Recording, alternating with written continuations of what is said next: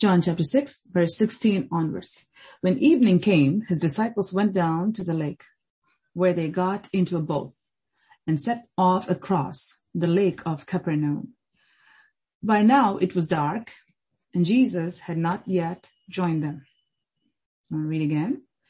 When evening came, his disciples went down to the lake, where they got into a boat and set off across the lake for Capernaum. By now it was dark, and Jesus had not yet joined them. A strong wind was blowing, and the waters grew rough. When they had rowed about 3 or 4 miles, they saw Jesus approaching the boat, walking on the water, and they were frightened. But he said to them, "It is I, don't be afraid." Then they were willing to take him into the boat, and immediately the boat reached the shore where they were headed. I'm going to stop right here as the Spirit of the Lord wants me to. We only saw a few verses here, verse 16, verse 17, verse 18, 19, 20, 21. Within these few verses, 1, 2, 3, 4, 5, about 6 verses. Within these 6 verses, we have a lot that God can give to us, but there are a few things the Spirit of God wants to impart into your spirit so that you can live by it. God said, "Man shall not live by bread alone, but by every word that proceeds out of the mouth of God." So the word that comes from God nourishes our bodies, it nourishes our souls, it nourishes our spirits. So the word that God gives to us every time we come together, if we pay attention and receive it from God the way it is given, then it is bound to give you peace in your body, peace in your soul, peace in your spirit, health in your body, health in your spirit, and health in your soul. That your body, your spirit, your soul will be in perfect harmony with the Spirit of God. God is speaking to our hearts today. You can be a person who is malnourished. You know, if you look at some people's body, certain organs are sick. They're not functioning right because that part of the body is not getting the nutrients that the rest of the body is getting. Some believers are like that. In the body of Jesus Christ, there are some believers who have sickness, spiritual sickness, sickness of the soul. Because of that, what happens is they don't get the nutrition, the nutrients that comes from heaven. It is for them. It is supposed to go in. What is the problem here? If you know that you're sick and you don't get yourself treated, then you're going to suffer. If you know that that organ is not well, it is not getting the nutrients that the rest of the body is getting, then you must take care of that organ. Otherwise, the organ will be amputated. If you don't amputate it, the rest of the body can also be destroyed. Eventually, death.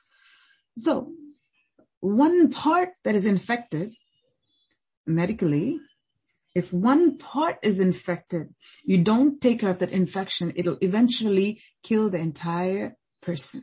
The whole person can be taken away. The whole body can get infected and it can kill a person. If you don't take care of the infection, if you just let it be infected, the infection will only become worse and worse and worse and worse and worse. And if you feed the infection, that means whatever is causing that infection to live, you feed that, then that infection is actually going to thrive and it's going to get faster.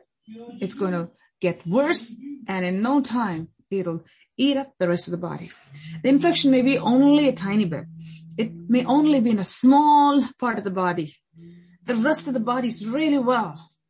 But if you feed the infection that is there in the tiny part of the body, what will happen is, even though 99% of the body is whole, this 1% will eat up the rest of the body. God is speaking to us today. Take care of your soul. Take care of the area that is sick. Don't say that it's not a big thing. It's only a small thing, not a big thing. Always know that the small thing that you leave today and not attend to today will be the thing that you will regret for the rest of your life. God is speaking at this hour. Take care of that which you need to take care of today. If not, it'll become a big problem for you. It'll completely eat up the rest of you. So when the evening time came, his disciples went down to the lake. There was this program. What program was it? Heaven's program. Jesus always followed heaven's program. Jesus Christ worked when the Father worked, when the Father said, today, A, B, and C needs to get done. Father said, today, A, B, C, D, E, F needs to get done. All this will get done. In Jesus' calendar. So on that day, the schedule that Jesus had, according to heaven, according to God the Father, was to go to Capernaum. Capernaum was a place, and they were going to go to that place. Now the disciples were all ready, and they all came. Jesus wasn't there. He's their leader, and he's not there. Jesus came later on. He wasn't there. So the disciples said, okay, he didn't come, let's go. So it's understood here that the disciples, they were with Jesus most of the times, but there are times when Jesus will have them go and he'll say, I'll come after that. So there were times they traveled together, and there are times that the disciples went ahead and Jesus came after, or Jesus was ministering and the disciples went and did something and came back, like we see in the story of the Samaritan woman. So verse 16 says the disciples came down to the lake. They said, we're going to go. They went down to the lake. They said, we're going to take this boat and we're going to go to Capernaum. They got into the boat and set off across the lake for Capernaum. It was late. It was dark. And Jesus did not join them. Jesus, according to the eyes of the people, he said, what is this? The leader is supposed to go with him. The leader is late. The disciples are going ahead. The leader is late. But the disciples had the understanding that if the leader is not coming, that means he's not coming. He's going to come later. When he comes, miracles will happen. We go ahead of that. We need to do what we have to do. And they're going. We see something happening here. While they were on God's schedule, while they were exactly on time with God's schedule, and they were doing the right thing, the disciples were going ahead of Jesus because they were told by Jesus to go, and Jesus was going to join them in that place. Something happened. A strong wind was blowing, and the waters grew rough. All of a sudden, while the disciples were going, something happened in the atmosphere. Something happened to that lake itself. Something happened to the people who were going on behalf of Jesus to do God's work. Always remember, God is not the only one who has his hand over the weather. The enemy too. So this storm, this problem that came to the disciples while the disciples were going was not from God. The enemy said, oh, you're going to go and Jesus is not here. You're going to do his work because he told you to go. You're doing it. I'm going to see what I can do, because he knew that these people, the group of people that Jesus is training, these are the very people who are going to turn the world upside down later. Let me do something to them now. Problems come. Problems come from time to time for some. Problems come often for others. Regardless of whether it is occasional or it is often, we have to know one thing. What is the source of it? Is it because of your disobedience, or is it because you're doing the will of God? If you're doing the will of God, and if something happens, then you can always count on God coming on the scene. He'll be right there. He'll be right there. He'll be right there. And you see here, it was dark. It was a stormy place at that moment where the disciples were in the boat, and not a nice place to be in the middle of the waters where, if the boat goes upside down, that's it for them. But as they went, because they were obedient to the call of God, they were obedient to the voice of God, heaven stood by them to protect them. This is a prophecy God is giving to us at this hour.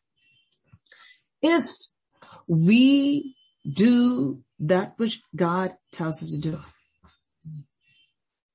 if a storm is allowed by God in our lives, something goes wrong in the process of going to do God's work, God will show up for you. God will show up for you. God will show up for you. It was dark. Jesus didn't come. They had to go by themselves, but his word was enough. Is his word enough for you? If he tells you to do something, even if you feel that he's not there, even if you feel that you're alone in that boat, is his word enough for you? He told me, so I'm going. Is that enough for you? It should be. It was enough for them. They knew. He told us to do this. We're going to go do this. He will show up. He will show up. If Jesus said, I'm going to be there. I'm going to be in that place. I will be at Capernaum. You go. I'll be at Capernaum. If he gives a word, he is capable of fulfilling it. Even if he delays. He never delays. According to our calculations, it may look like he's delaying. It's getting dark and Jesus, where are you? Jesus, where are you? We have a meeting here at 6:00 and it's 8:00. Jesus, where are you? Jesus is on time all the time. Not according to your time, but according to his time. Now we see this was a process. God is strengthening the faith of these disciples. He's strengthening the faith of these disciples. There's a miracle that is happening here. The disciples are already witnessing many things, and the Bible says Jesus took the disciples with him and he went to this place called Cana, where this marriage was there and Jesus was invited. Jesus and his disciples were there. His mother was there, Mary. And all of a sudden there was a shortage there. The wine was gone and the people needed it, and it's a must to have kind of thing in a wedding ceremony. It was missing. But Jesus, though he did many miracles before that, always remember that was the first public miracle that Jesus did. He did many things before. Many things he did at home, many miracles he did. And that's how Mary had that faith that, oh, this is not there. You can do something about it. Jesus did many, many miracles before that. But when he chose his disciples and he brought them, his goal was to strengthen their faith. God does miracles because he loves us. God does miracles for us because he wants to help us. God does miracles for us because he wants us to feel his love. God does miracles for us because he wants us to believe in him. The faith is a very important component in the lives of believers. You will not be a believer if faith is taken away from you. Faith is what is going to make you into who you are. Just like for a human body, the skeletal system is very important. Without that skeletal system, there's no human body. It'll just be a mass of flesh, tissue, and water and blood. But it's the skeletal system that gives the frame and makes a person to stand and to have that entire structure itself. The entire skeletal system, it includes the face, the hands, the legs, the entire body. Faith is the spiritual skeletal system for every human being. If you take faith out of your life, at that point, there's nothing left. So, it is important to understand when God does miracles for you, It's because he loves you. Because he loves you, he wants you to believe in him. Because he loves you, he wants to impart faith into you. What kind of faith? What kind of faith that God wants to impart into you? What is the meaning of the word impart? Impart is to really put inside of you something that you don't have, but someone else has. That means I have something that you don't have, and I'm giving that to you, but putting it inside of you. That means it goes inside. What you don't have goes inside of you. You want it, and it goes inside of you. You can't have it on your own, but it's given to you. This is the beauty of my Lord Jesus Christ. He is faith himself. He is love himself. He is strength himself. He is power himself. He is joy himself. He is peace himself. He is everything. Now, with what he is, he says, I'll give a piece of me to you. What a beautiful thing. Faith comes from God, who is faith himself. So he says, I will give you my faith. He doesn't say that I'll give you someone else's faith. No, I will give you my faith. Faith comes from God himself. So in order for us to receive that faith, there has to be a vehicle. There has to be a vehicle. Just like how when someone gives something to you, you get it by your hands and the person gives it to you by their hands, from their hands to your hands, from their hands to your hands, and your hands receive from their hands, and it becomes yours when you keep it. When God wants to impart faith into a person, it'll always go with the consent of the person. God will never say, well, I want you to have faith, so there you go, and throw it on you. No. God will give faith to those who want faith in him. I must have the desire for that. The Bible says, he who is thirsty, let him come to me. And the person who comes to him, he gives them rivers of water. God gives him that water. He says, I'm going to give you water. Oh, if you're hungry, come to me. I'll give you bread. And he gives that living bread to that person. God is speaking to our hearts today. To the measure with which you ask, it shall be given to you. The measure with which you seek, you shall find.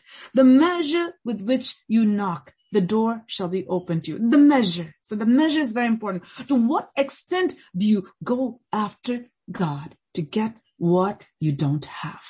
To what extent will you run after God, or are you willing to run after God to get from him what you don't have, that which you don't have? God is speaking to our hearts today. It is important. God wants you to have his faith. His faith is the faith that overcomes everything that is against you. That means when something is thrown at you, you'll be like a rock because he is the rock. So those who are attached to him, they also become a part of that rock.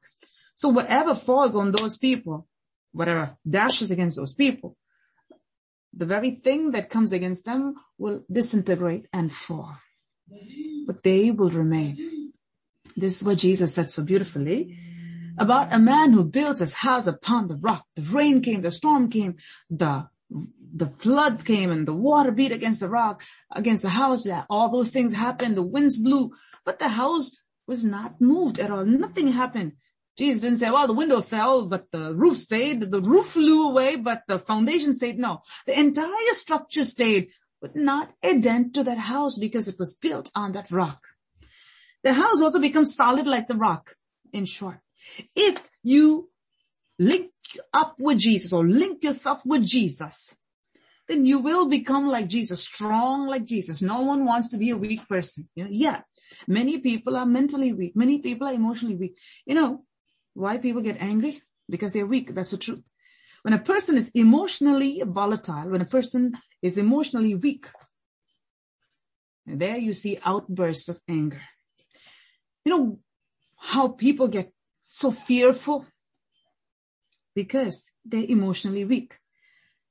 When a person is not emotionally strong, they give into fear. When a person is emotionally weak, they give into anger. You know why people lie? When they're emotionally weak, That means, what's going to happen to me? Again, it's part of fear. Lie. And then you have people who are proud. They're emotionally weak because they can't be humble. Because humility is strength. Pride is weakness. So when people are weak on the inside, they are like the house that just comes crumbling down. When a little wind just blows on that house, all of a sudden you hear cling, cling, cling, cling, cling. Windows fall. One more time, wind blows. All of a sudden, all the ceiling comes off. One more time, the wind blows. All of a sudden, the door flies out. Some people are like that. Yet they say, oh, don't you tell me that my house is not standing. See, I'm still standing. Oh, no. If your roof is off, no one can live there. If your windows are gone, no one can live there. All the rainwater will come inside. If the ceiling is gone, the windows are gone. Oh, the door is gone. Oh, no. You can't live there. A house is a house as long as it has proper roof and proper windows and proper doors and it's in a livable condition. God is speaking to us today. God wants to impart his faith into you. But in order for him to impart his faith into you, you must want it. Now you look at the disciples. Jesus did something special for them that they got to witness. Not the rest of the people there. These disciples were handpicked by Jesus and the disciples picked Jesus. See, it goes both ways.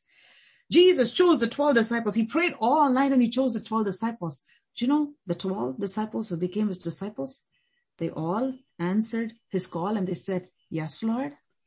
If they would have not said, someone else would have replaced. They would have filled in their place. They would have replaced them.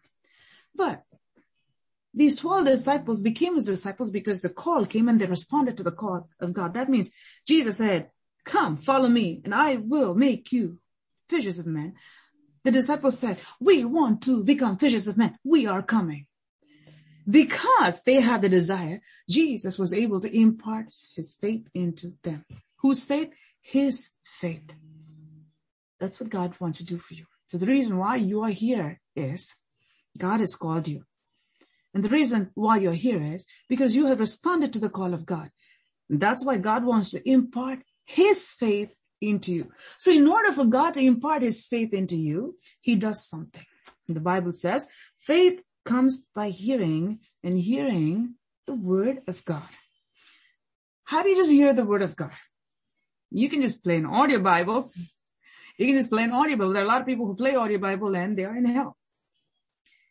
The Old Testament period and even people during the lifetime of Jesus, you had the Pharisees and Sadducees and scribes and they all had the Old Testament scrolls in their hands, the book of Isaiah and many of the books they had, but they actually worked against Jesus Christ.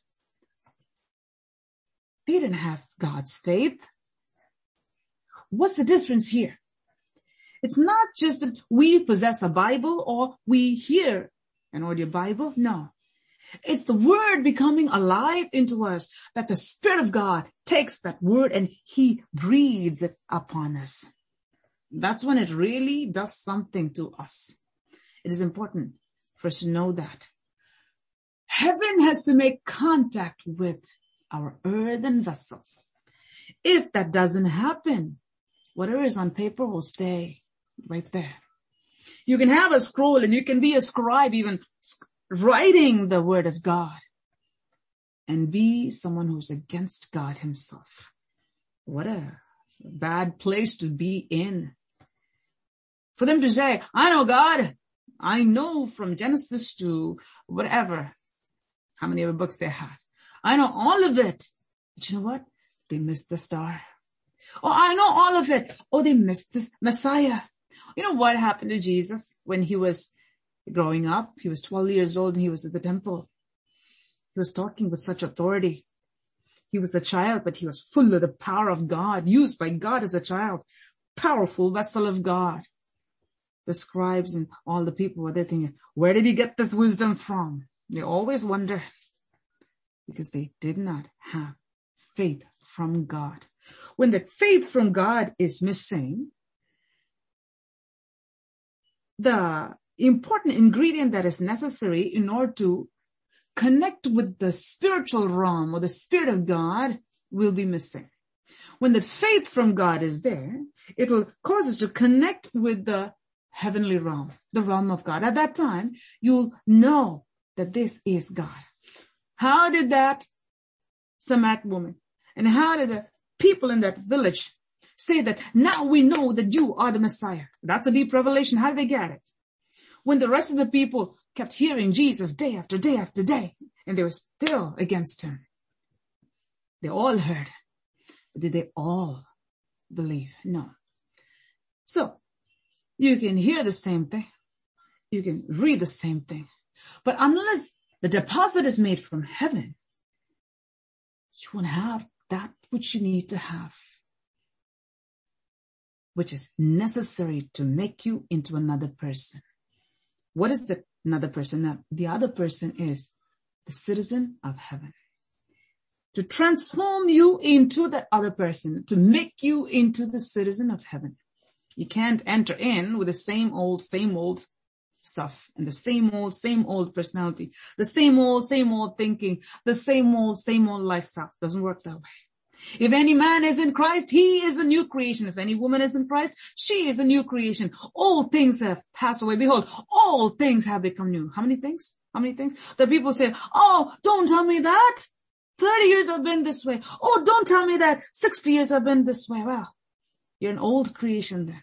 You're not a new creation. If you're a new creation, all things from the old is gone. And everything from the new has come. The question is, what kind of a partnership do you have with heaven? If you have 100% of partnership with heaven, and you have the desire and you say, like, just like these 12 disciples say, follow, I will follow Jesus. You call me, I come after you. Wherever you go, I go. That's what following Jesus is. Following Jesus is not like when Jesus calls and he says, come, follow me, I'll make you first. Oh yes, I will come. And today I come and tomorrow I say, Jesus, I have work to do. Jesus, I have family to take care of. Jesus, I have this to do and that to do. And you know what Jesus told the man who said, oh, I have the funeral to attend to. And Jesus said, let the dead bury the dead. You come follow me. Oh, family. He said, let the dead bury the dead. You come follow me.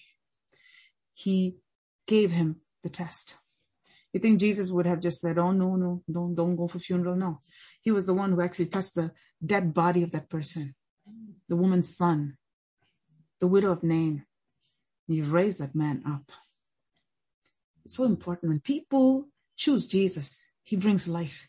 But if people choose death and say, no, Jesus, I don't want life. I'll go after the dead body because this is important. This is more important than you. Jesus says, stay. Because you first said you're coming and now you said this is important. Stay. God is speaking to our hearts. It's very important for us to be clear-headed, clear-minded, and that clarity will only come when the deposit from heaven is made into our spirits. So what did Jesus do? In order for these disciples to have his faith, which disciples? The disciples who chose Jesus to follow him wherever he went. So the disciples came with Jesus to the wedding of Cana. If the disciples would have said, Jesus, well, you go to that wedding, we're not coming. We'll come back some other time. When you go over there, by that seaside again and you do some teaching, we'll come and sit there. And if you need our boats, we will give you our boats. By the way, do we have any work to do over here? If you have any work for us to do, then we will come.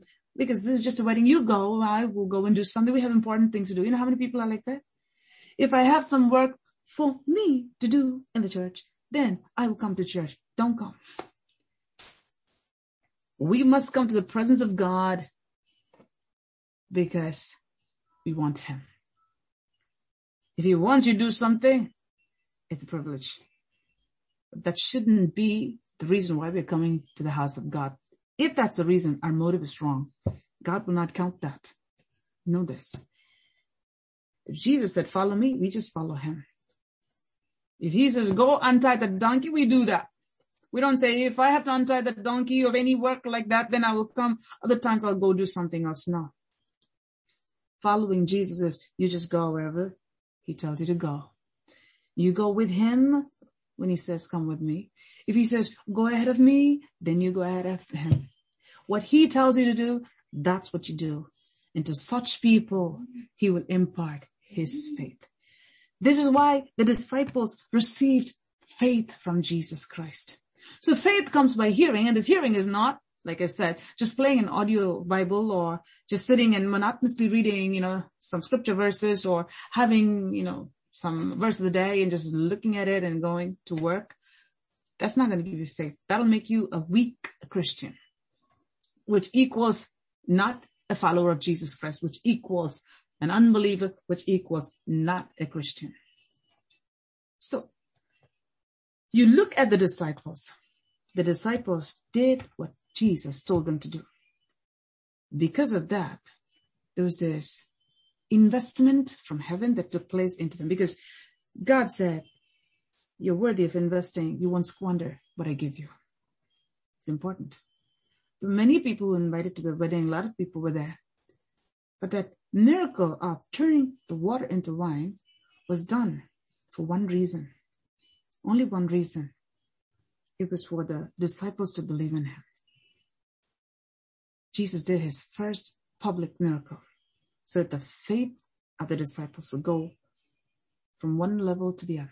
They had faith in him first when they saw him. When he called them to come, follow him, they had faith in him. That's where they came. And Jesus said, I'm going to take you from where you are. You put your faith to work. I'm going to take you from where you are. I'm going to take you to a whole different level. Come. And he took them with him to the wedding.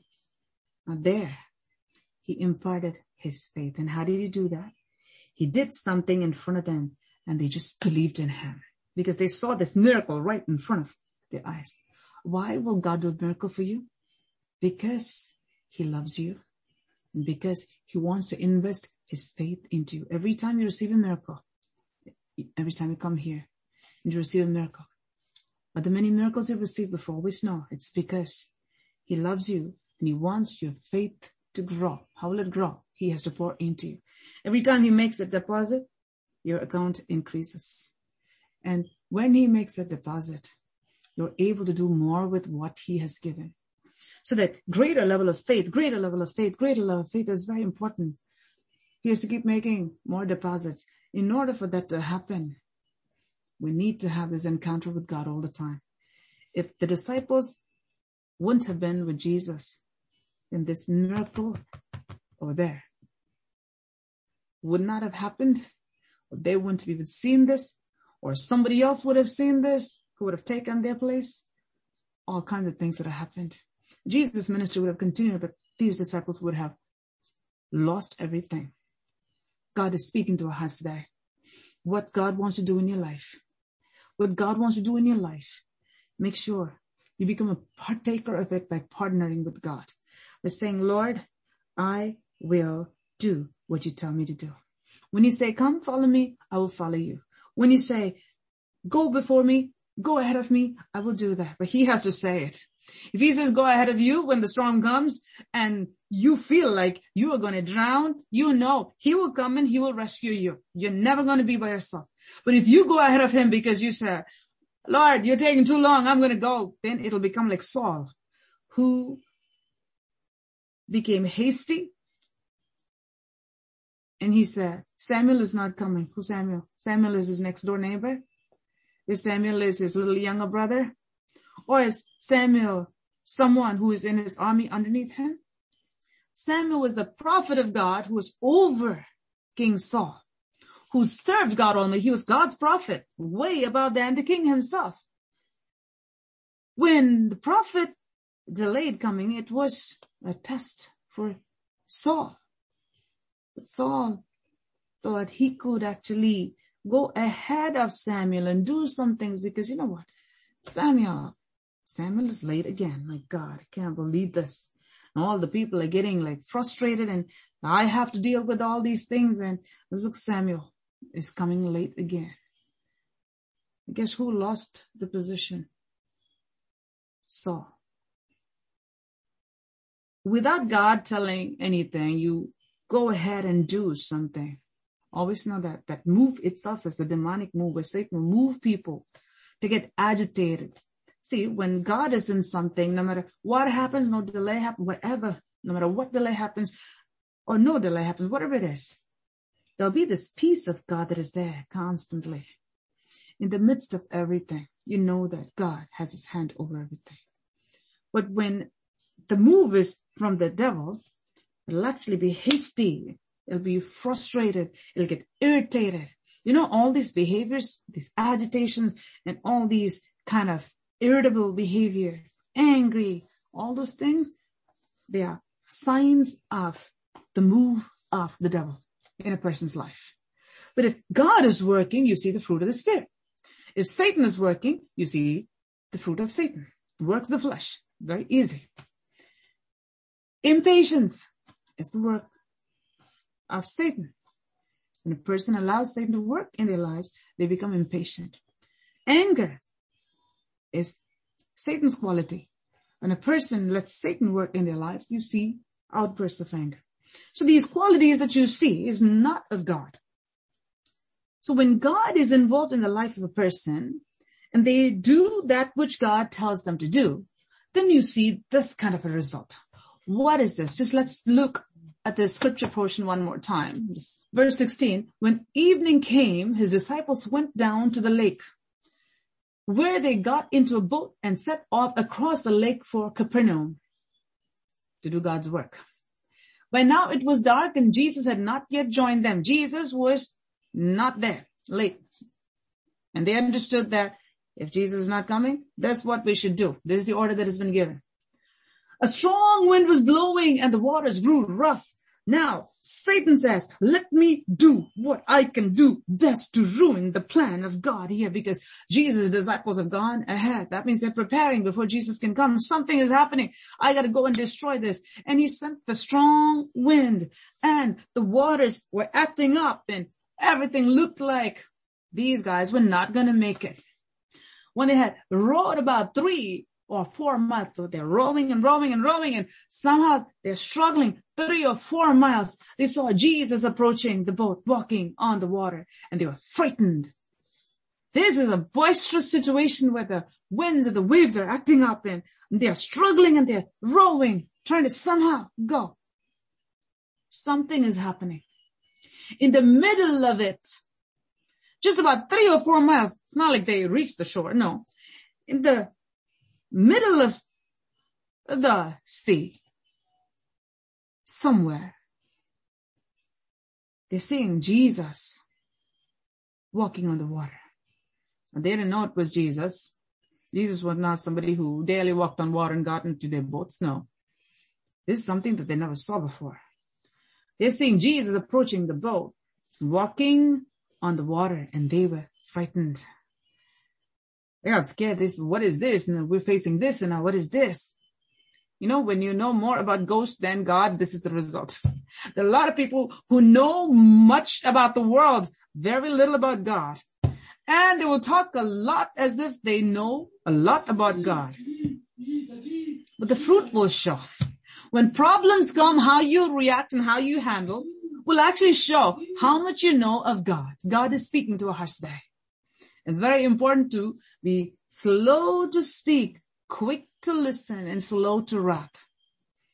These disciples, when they saw this form coming on the water, they didn't think that, this could be Jesus. Immediately, their thing is, what is this? It's probably a ghost or what? They got scared. Instead of saying, this could be Jesus. Thank God he's coming to save us. No, they got so scared. But there's another place where Jesus is doing something to impart into them. Every time he does a miracle, there's a deposit that is taking place to raise them from where they are to where they need to go. That means more of formation that is taking place. The nature is changing. In this frightening situation, Jesus comes there. He's approaching the boat, walking on the water. He's going to go with them. And he's now telling them, it is I, don't be afraid. After that, they said, thank God it is Jesus. And they said, come with the boat, Lord. Until then, they were very scared. Be familiar with the works of God. You know, a lot of times people fall into the traps of the enemy because they don't know the word. A lot of times when God is moving, people think the devil is moving. You know, when I was in school, there was this teacher who did not believe in the baptism of the Holy Spirit. So what she would do is when students received the baptism of the Holy Spirit and when they spoke in tongues, she would call the students and tell them, what you're speaking is from the devil. You shouldn't be speaking this. Now, these are Hindu converts, girls who come from Hindu background. God brought through me. They got saved. And these have received the Holy Spirit and they're speaking in tongues. She'll call one by one and tell them, you need to stop doing this, stop doing this. Now, this happened in my absence. I was at that time, I think 15 years old. And I didn't have the gift of the baptism of the Holy Spirit. When I spoke in tongues, I had the baptism of the Holy Spirit, but I didn't have the gift of imparting that into people. That's a gift that God gives to some people who serve him. At that time, I didn't have. But there was a man of God who had that gift. So I used to take my school girls to him, and he used to lay hands on them, and they received the baptism of the Holy Spirit. And that's how. So this happened in my school days, in 10th grade. She called students individually, and she would tell them, don't speak in tongues. If you speak in tongues, you are speaking devil's language. This is not from God, because she believed that this all stopped a long time ago. It ceased during the book of Acts and it's over. She comes from that kind of a denomination. When I heard that, I was very grieved, because these are students who genuinely are following God and who are speaking in tongues and praying. And this is what is giving them strength, because when they go home, they get persecuted for their faith. They get beat up by their parents. And they need this to keep them going. This is the power of God. This is God himself. So I began praying. I said, Lord, cause this teacher to receive the baptism of the Holy Spirit.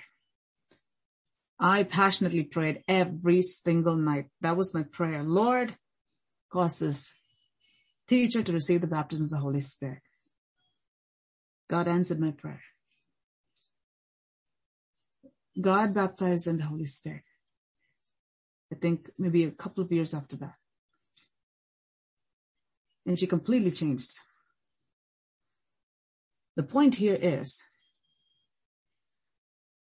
when a false spirit leads a person, it will lead a person opposite to what God is doing. That means when God is doing something, that false spirit will say, oh, this is not of God. This is of Satan. Be careful.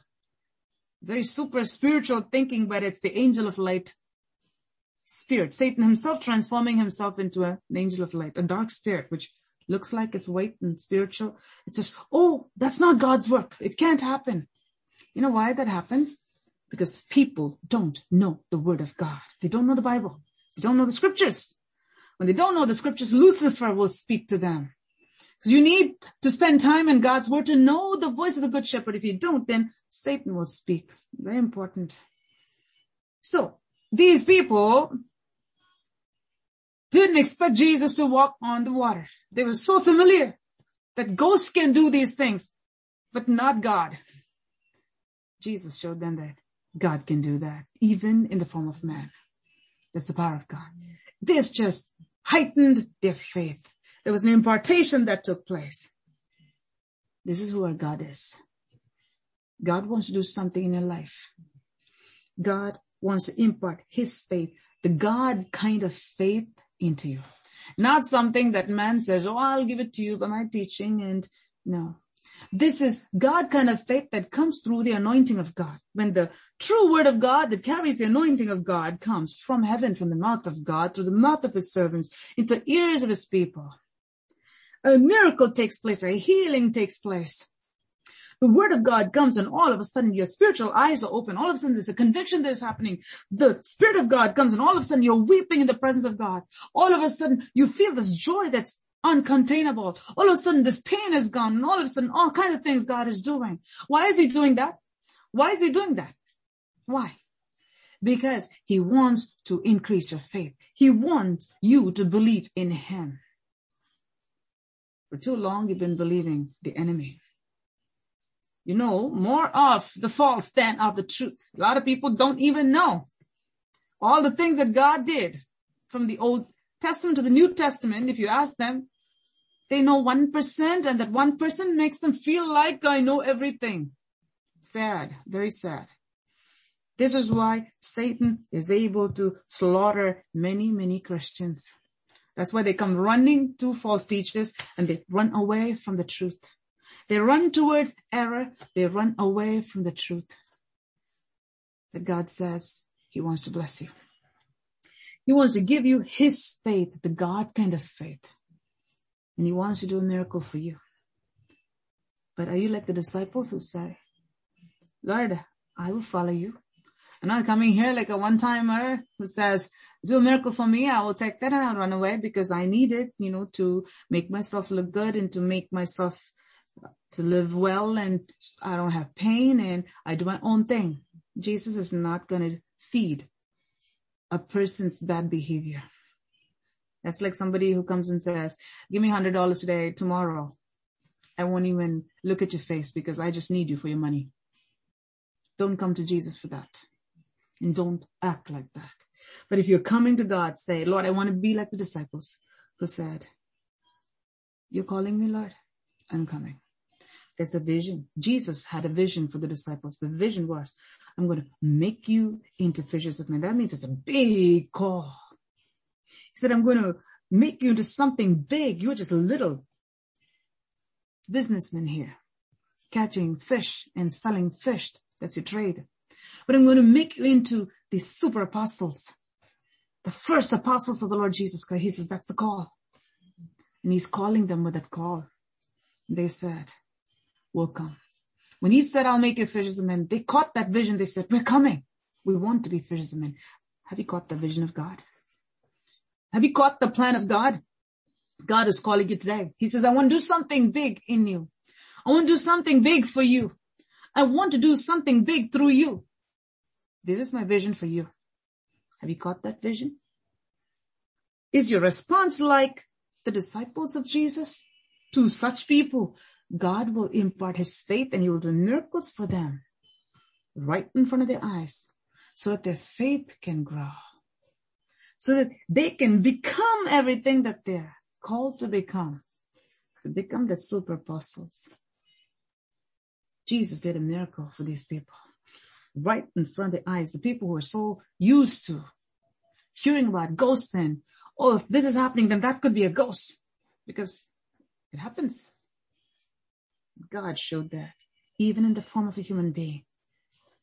He is bigger than the ghosts. It's not the spirit beings. This is God as man has power over the waters. He said, I have power over gravity. I have power over water. I have power over the winds. I have power over the waves. I have power over everything, period. And he showed his power to the disciples. What do you think that would have done to their faith? What do you think would have happened to them? How do you think they would have gone to that healing service that Jesus had for the people of Capernaum? It would have been very different. Very different. The miracle here, let's read 21. Besides Jesus walking on water. Then when they were willing to take him into the boat, and immediately the boat reached the shore where they were headed. How can that happen? That was a miracle. They're only a few miles into the sea. And this kind of thing is happening here, and Jesus came to the boat. That's first miracle. So the second miracle is they didn't even have to row the rest of the miles that were there. Immediately, the boat went straight to the shore. All of a sudden, time, distance dissolved. Just like how gravity dissolved before Jesus. Time and distance dissolved in front of the disciples, in front of Jesus Christ. All of a sudden, they went to the shore. It's not like all of a sudden their boat took off and they flew and all of a sudden they were dropped, bam, on the end of the shore. No. They didn't even realize that all of a sudden they were on the shore. Time and distance were dissolved. God is speaking to our hearts today. As we are going to come to a close at this point, as the Spirit of the Lord wants me to stop here, Jesus not only did a miracle, they're walking on the water, but he also showed another miracle. To whom? To the disciples who are willing to go ahead of him when he told them go. When the enemy came and attacked them, he came there and he did two big miracles that caused their faith to go up. In the midst of the troubled waters, Jesus comes not just to rescue us, but to impart his faith into us. Every time he comes and does something, when the enemy comes to attack us, when we're doing the will of God, know that there's this faith from God that is imparted into us by his miracle working power that is made manifest right in the midst of the troubling situation. Not one, two. This is the same God who wants to do the very same thing in your situation, wherever you may be facing today. God says, make sure you're like the disciples. Make sure you're like the disciples who are committed to following Jesus. Not like some who said, Lord, I'll follow you, and then said, well, I need to do this and well, I need to do that. I'll finish that and come. Jesus said, oh, well, goodbye. Stay where you are. But to the disciples who said, Lord, I'll follow you. Like the prophet Elisha did. He just left everything, made sure he settled everything immediately. He said, oxen, go. Whatever I use for that plow, go. I'm following the high call. Never looked back. We want to be people who never look back. We want to be people who follow Jesus all the way through. And for such people, God will impart his faith, God's faith into them. And that faith will cause them to become these mighty vessels of God like these super apostles who turned the world upside down. They received faith from Jesus, faith from Jesus, faith from Jesus, faith from Jesus every single time. Every time Jesus said something, it happened, their faith shot up. Every time God says something, whether it's a monthly prophecy or a weekly prophecy or a personal prophecy when you pray or whatever it is, when you see it come to pass, you need to know that this is because God loves you and he wants to impart his faith into you. And as he does that miracle, there's an impartation that happens along with the miracle, which is your faith goes up.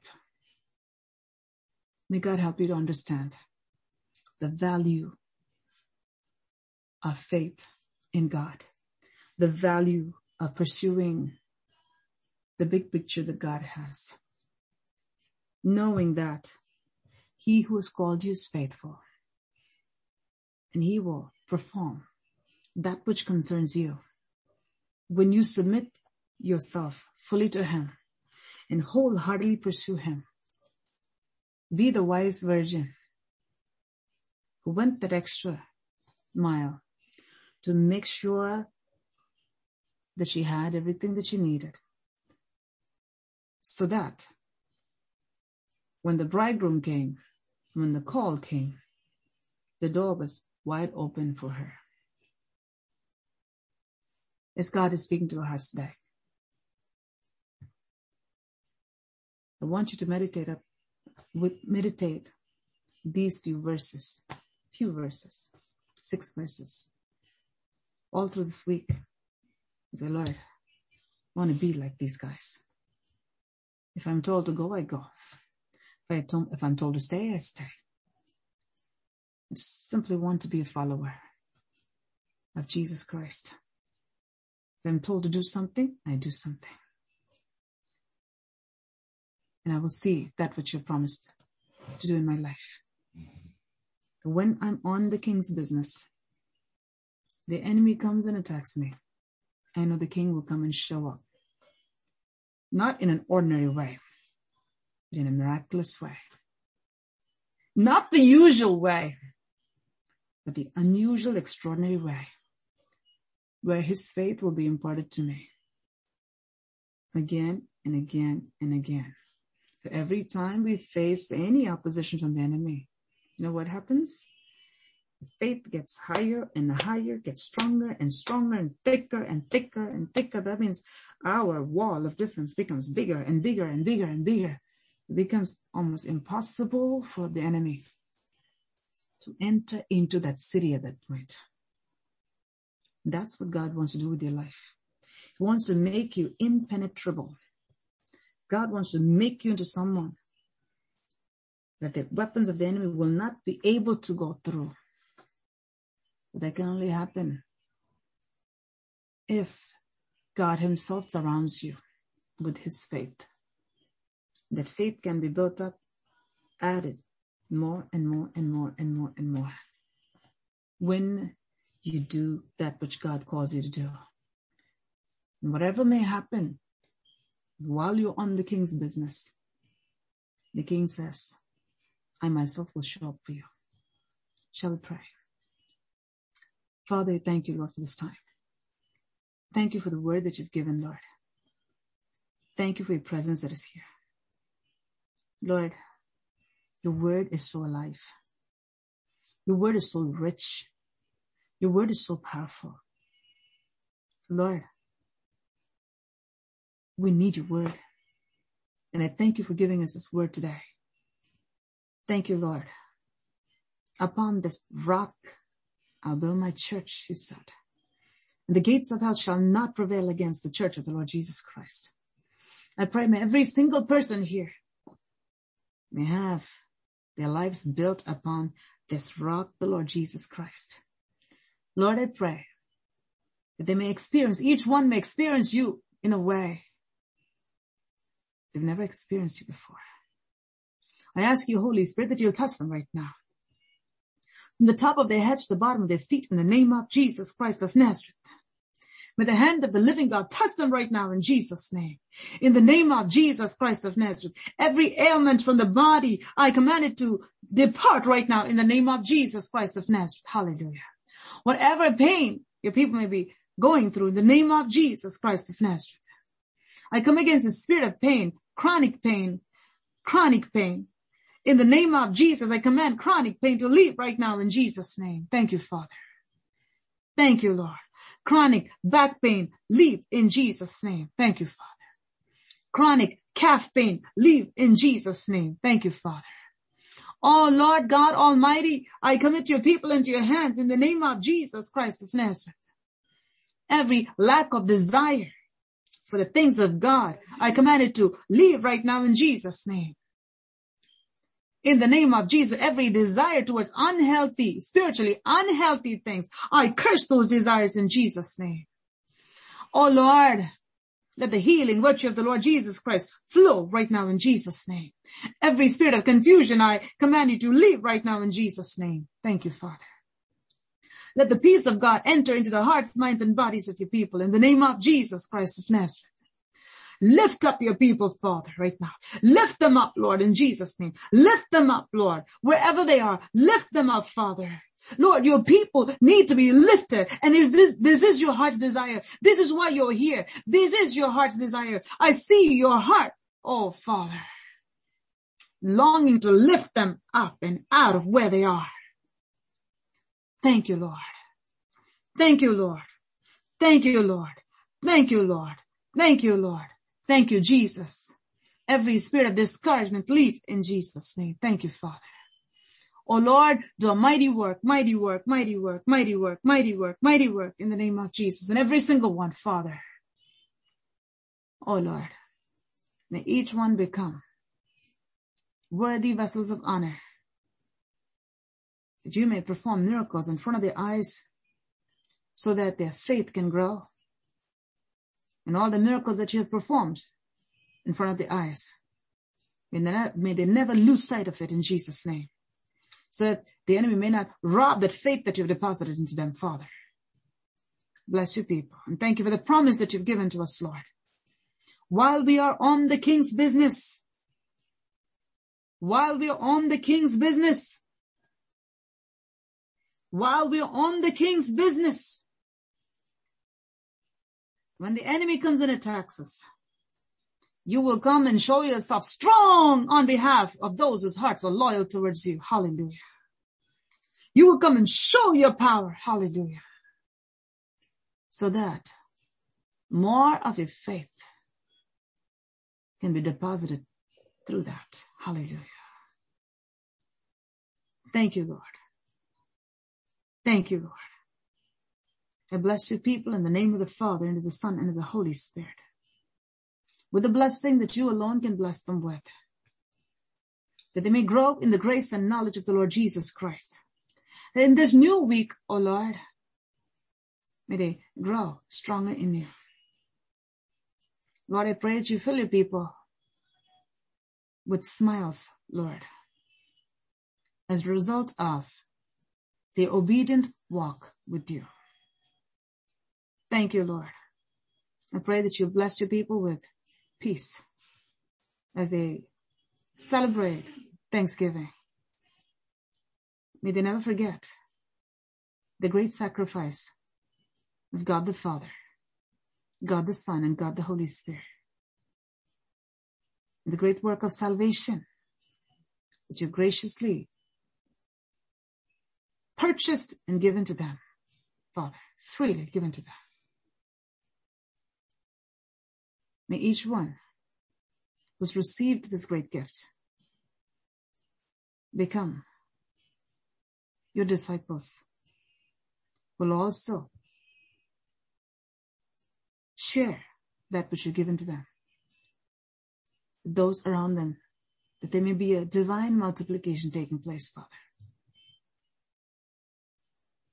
With this blessing I bless them with. Let there be no one weak in faith. Let there be no one with wrong priorities. Let there be no one hearing Satan thinking that it's God. May each one become familiar with the Spirit of God, with the Word of God, with the ways of God, that they may not fall into the hands of the enemy. With this blessing I bless them with as your servant standing in the presence of God, before the throne of God, according to the power and authority given to me by the Almighty God. I impart these blessings upon your people. I thank you for doing this. In Jesus' most precious name, I pray. Amen. Amen.